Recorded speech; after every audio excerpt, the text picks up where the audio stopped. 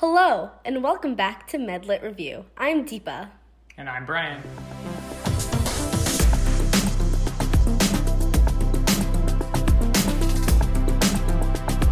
Today, we'll be looking at an article in Nature titled, Correction of a Pathogenic Gene Mutation in Human Embryos. So this essentially looks at the correction of germline mutations using a tool called CRISPR. Yeah, so I'm going to quickly read the abstract. The abstract reads, genome editing has potential for the targeted correction of germline mutations. Here we describe the correction of the heterozygous MYBP3 mutation in human pre-implantation embryos with precise CRISPR-Cas9 based targeting accuracy and high homology-directed repair efficiency by activating an endogenous germline-specific DNA repair response. Inducing double-stranded breaks at the mutant paternal allele were predominantly repaired using the homologous wild-type maternal gene instead of the synthetic DNA templates. By modulating the cell cycle stage at which the double-stranded break was induced, we were able to avoid mosaicism in cleaving embryos and achieved a high yield in homogeneous embryos carrying the wild type without evidence of off-target mutations. The efficiency, accuracy, and safety of the approach presents the potential to be used in the correction of heritable mutations in human embryos by complementing peri-implantation genetic diagnoses. However, much remains to be considered before clinical applications, including the reproducibility of the technique with other heterogeneous mutations. All right, so before we get into the paper, let's talk a little bit about what CRISPR is. Yeah, so CRISPR, I love CRISPR. I'm such a geek about it. It's so cool. So basically what it is, it's a protein that they found in these microbial organisms because they were like fighting with each other because they have these like, warfare mechanisms. And so what it does is it takes this protein and it takes the this guide RNA that fits inside of it, and then that guide RNA fits around the DNA that it's supposed to cut, and then the enzyme cuts it. So essentially what the microbes would do is when they wanted to kill another cell, they would inject a plasmid into them that would create some harmful gene and kill it. But to protect themselves, they would create a specific CRISPR protein that would cut that plasmid and make it useless. But like now scientists have used that, made their own guide RNAs, and we're able to like cut DNA specifically where we want instead of the random ones that the microbes would use. And now we're getting into like gene editing and futuristic stuff, very George Orwellian. I love it. CRISPR is making a comeback. Yeah, and because that's one of the reasons that we were so interested in this paper specifically is because there's a new CRISPR protein that they found that's even more specific. Right. And though, like, it's really hard to talk about yet because it's so new. Like, it came out, like, a month ago or something like that. So there's been only, like, 1 or 2 papers out about it. It so sounds far. like a Medlit review waiting to happen. Yeah, so CRISPR is also something that we've also noodled with a little bit in the lab that I'm working in. So last year we did a little experiment where we used CRISPR to generate tyrosinase mutants, and because we were trying to study something that was along that pathway, and so we were dealing with knock-ins. So with CRISPR you can do knockouts, knock-ins, mutations as such. Yeah, and you did the one where because I think the common technique used to be where you would use a CRISPR-Cas9 system, you would cause that double-stranded break, and then you'd fill the cell or the area with like templates, and then it would try to copy the template. Is that what you guys did? Well, kind of. We basically were just trying to generate this type of knock-in just to see if when we ended up growing out, like we injected them at the single cell stage, and then once it developed into the full zebrafish, we wanted to see how it presented to see if we were doing it right before we translated it into something that doesn't have such like a visible phenotype. Okay. Essentially. Cool. I love that. It's so fun. All right. So this paper was pretty verbose. I feel like there's a lot going on. And I always kept flipping back and like needing to look at what the acronyms especially were. Right, so definitely. It's very crazy. But it'd be really cool, I think, if we go over the vocab really quickly, just solidify it. So if you end up going and looking at the paper, if we say anything, you know what we're talking about. So the first one that they talk about a lot is DSB, or double-stranded breaks. So, Deepa, can you explain what that is? Well, it's exactly how it sounds. So a double-stranded break just means that you have an enzyme that's going to cut through not just one strand, but like two strands. So like, as you know, like your DNA is like double-stranded. So it would be like something cutting through both strands of it. Yeah. And it seems more like traumatic than just the single strand. Yeah. So, yeah. And then the next one was, it's abbreviated NHEJ, or non-homologous end joining. They talk about this a lot. What does that mean?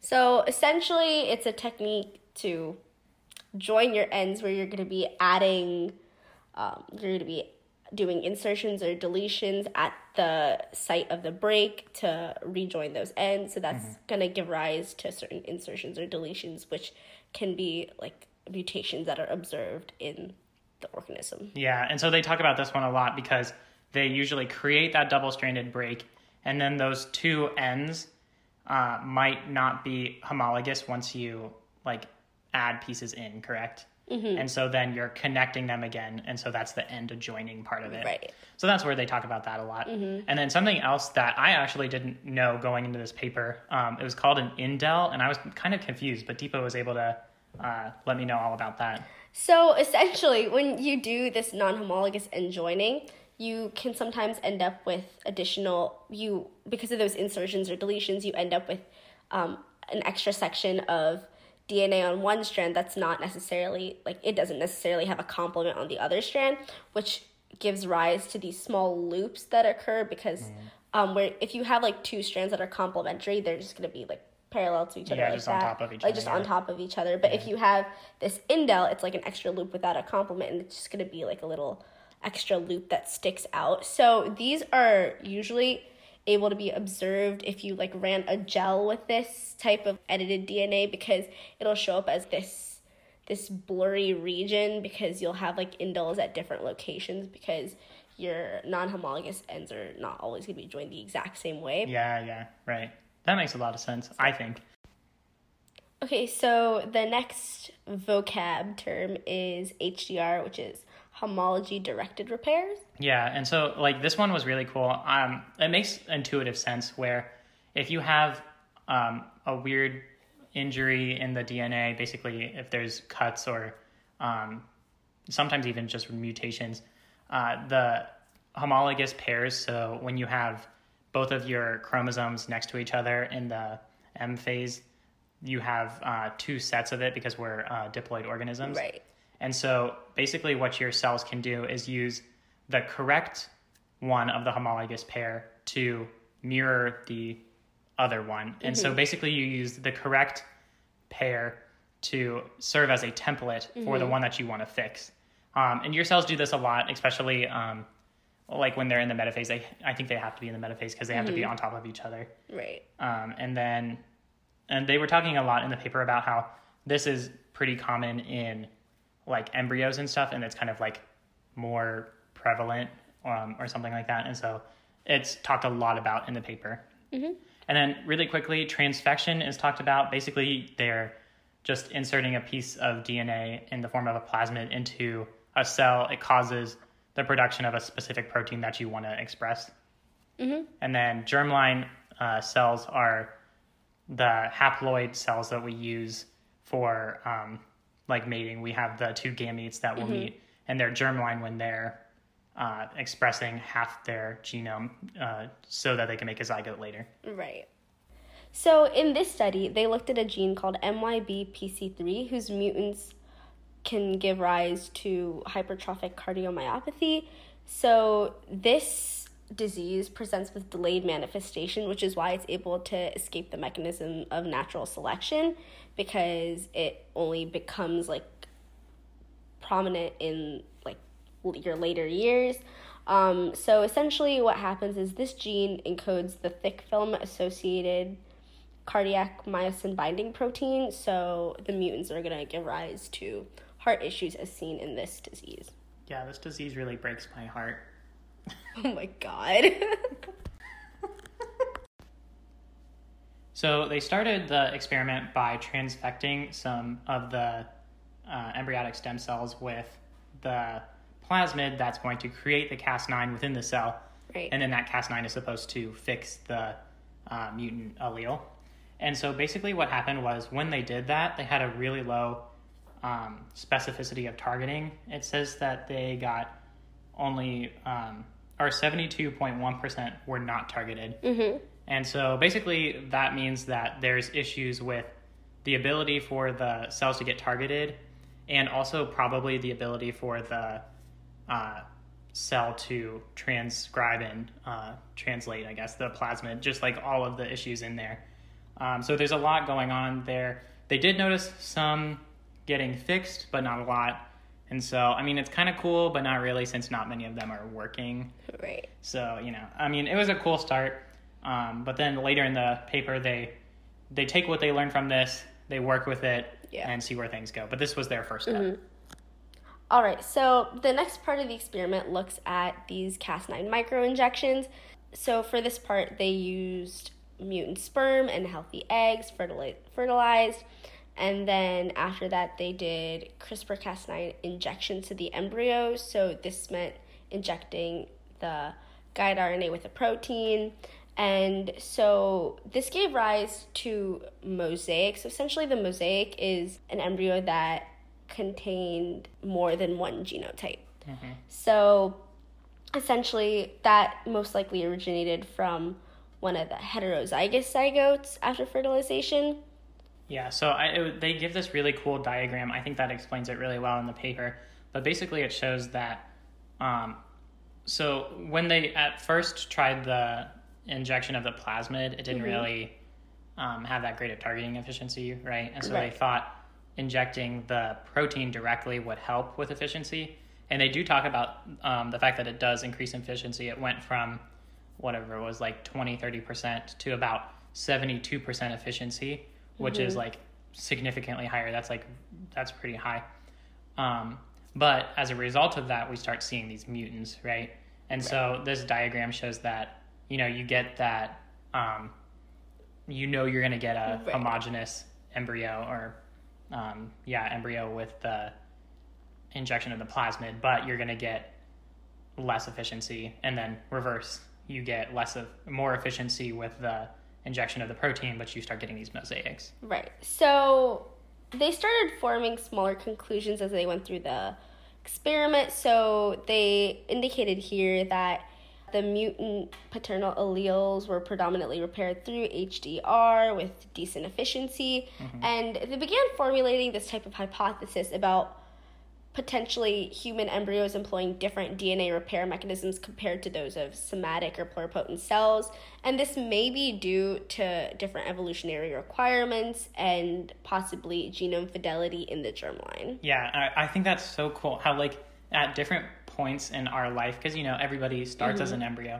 Like, at every point in our life, we have different, like our cells are so dynamic. At the beginning, that's so true. At the beginning, they're able to fix things so much differently. And I think later in the paper it talks about how, and like you said, evolutionarily, as an embryo, you need to be maybe more plastic and change more to be able to eventually result into a being. But yeah, I don't know. I thought that was really, really cool. Really cool. So the next section of the paper looks at how to eliminate mosaicism. So in the previous section, we saw that some of the findings suggested that CRISPR-Cas9 might have targeted 2 mutant sperm alleles.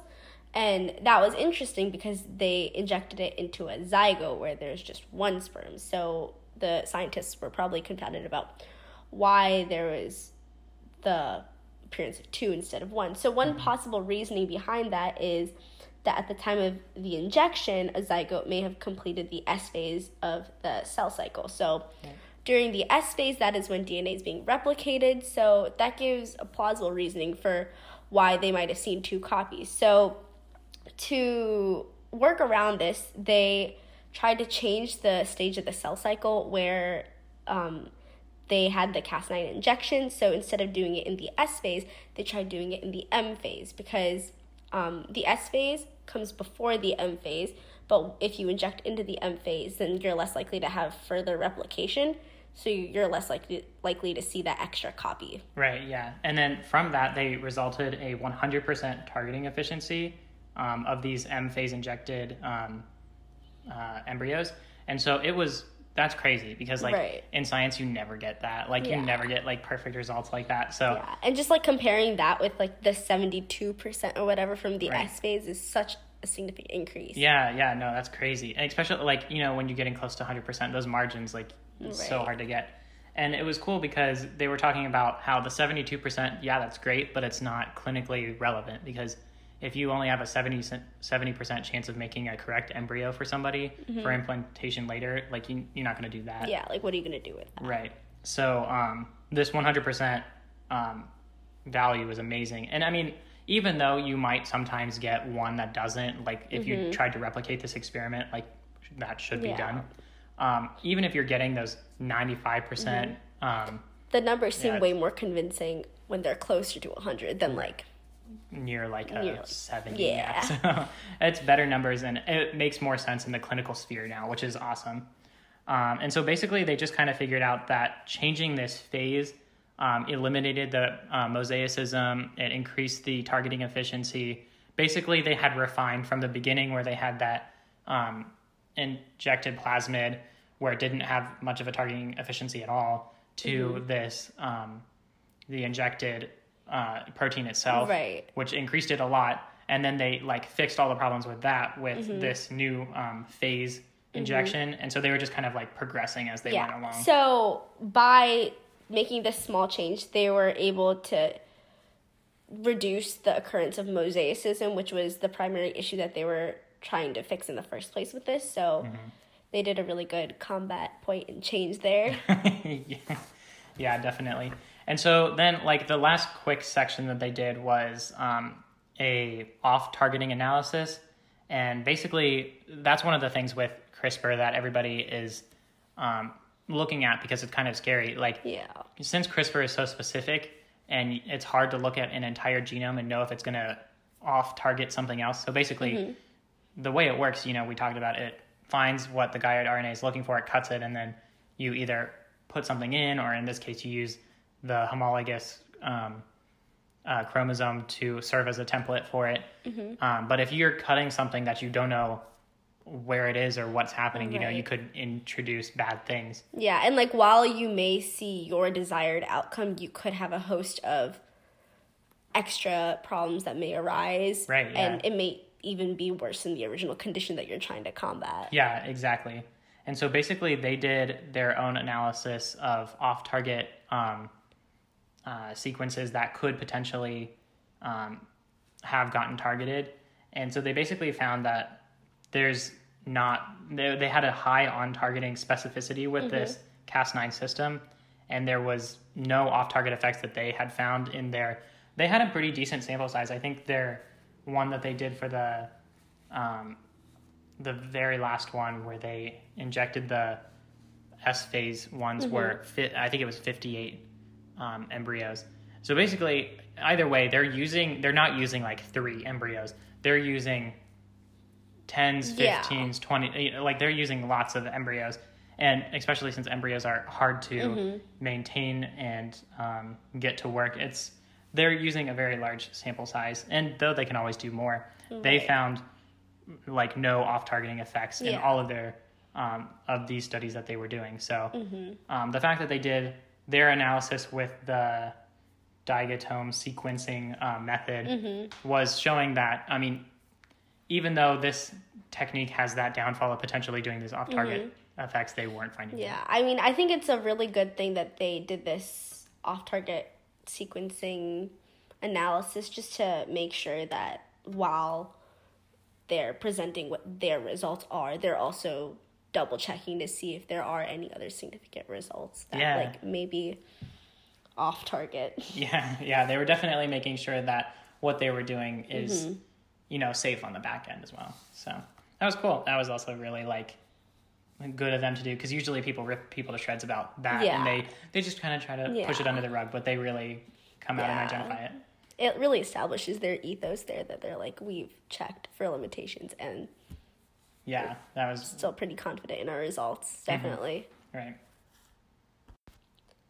So as you know by now, we always have to wrap up our analyses of these papers with some criticisms. Just a little jab at them.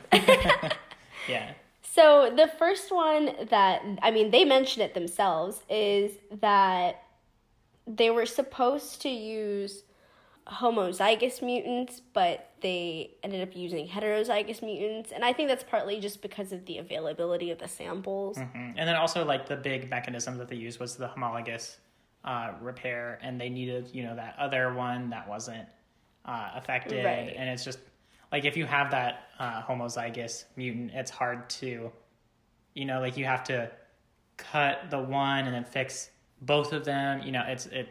It's hard to do with that mechanism. Right. And they mentioned here that homozygous samples are just so rare and hard to come across just because of, like, the severity of the symptoms for people who are experiencing this illness. Right. So, yeah, that's definitely one thing that, I mean, they, like, were pretty obvious and pretty clear about it, so. Right. And then with the whole off-target section that they did, they said that they didn't see any off-targeting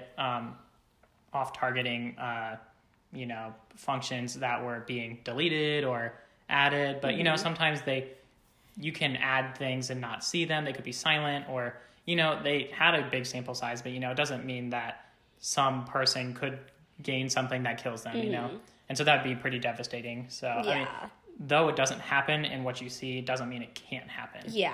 Especially in this case. Yeah, and the thing is, like, everyone's going to respond differently, and mutations have such, like, a random dynamic nature that, like, anything is possible. Right, yeah.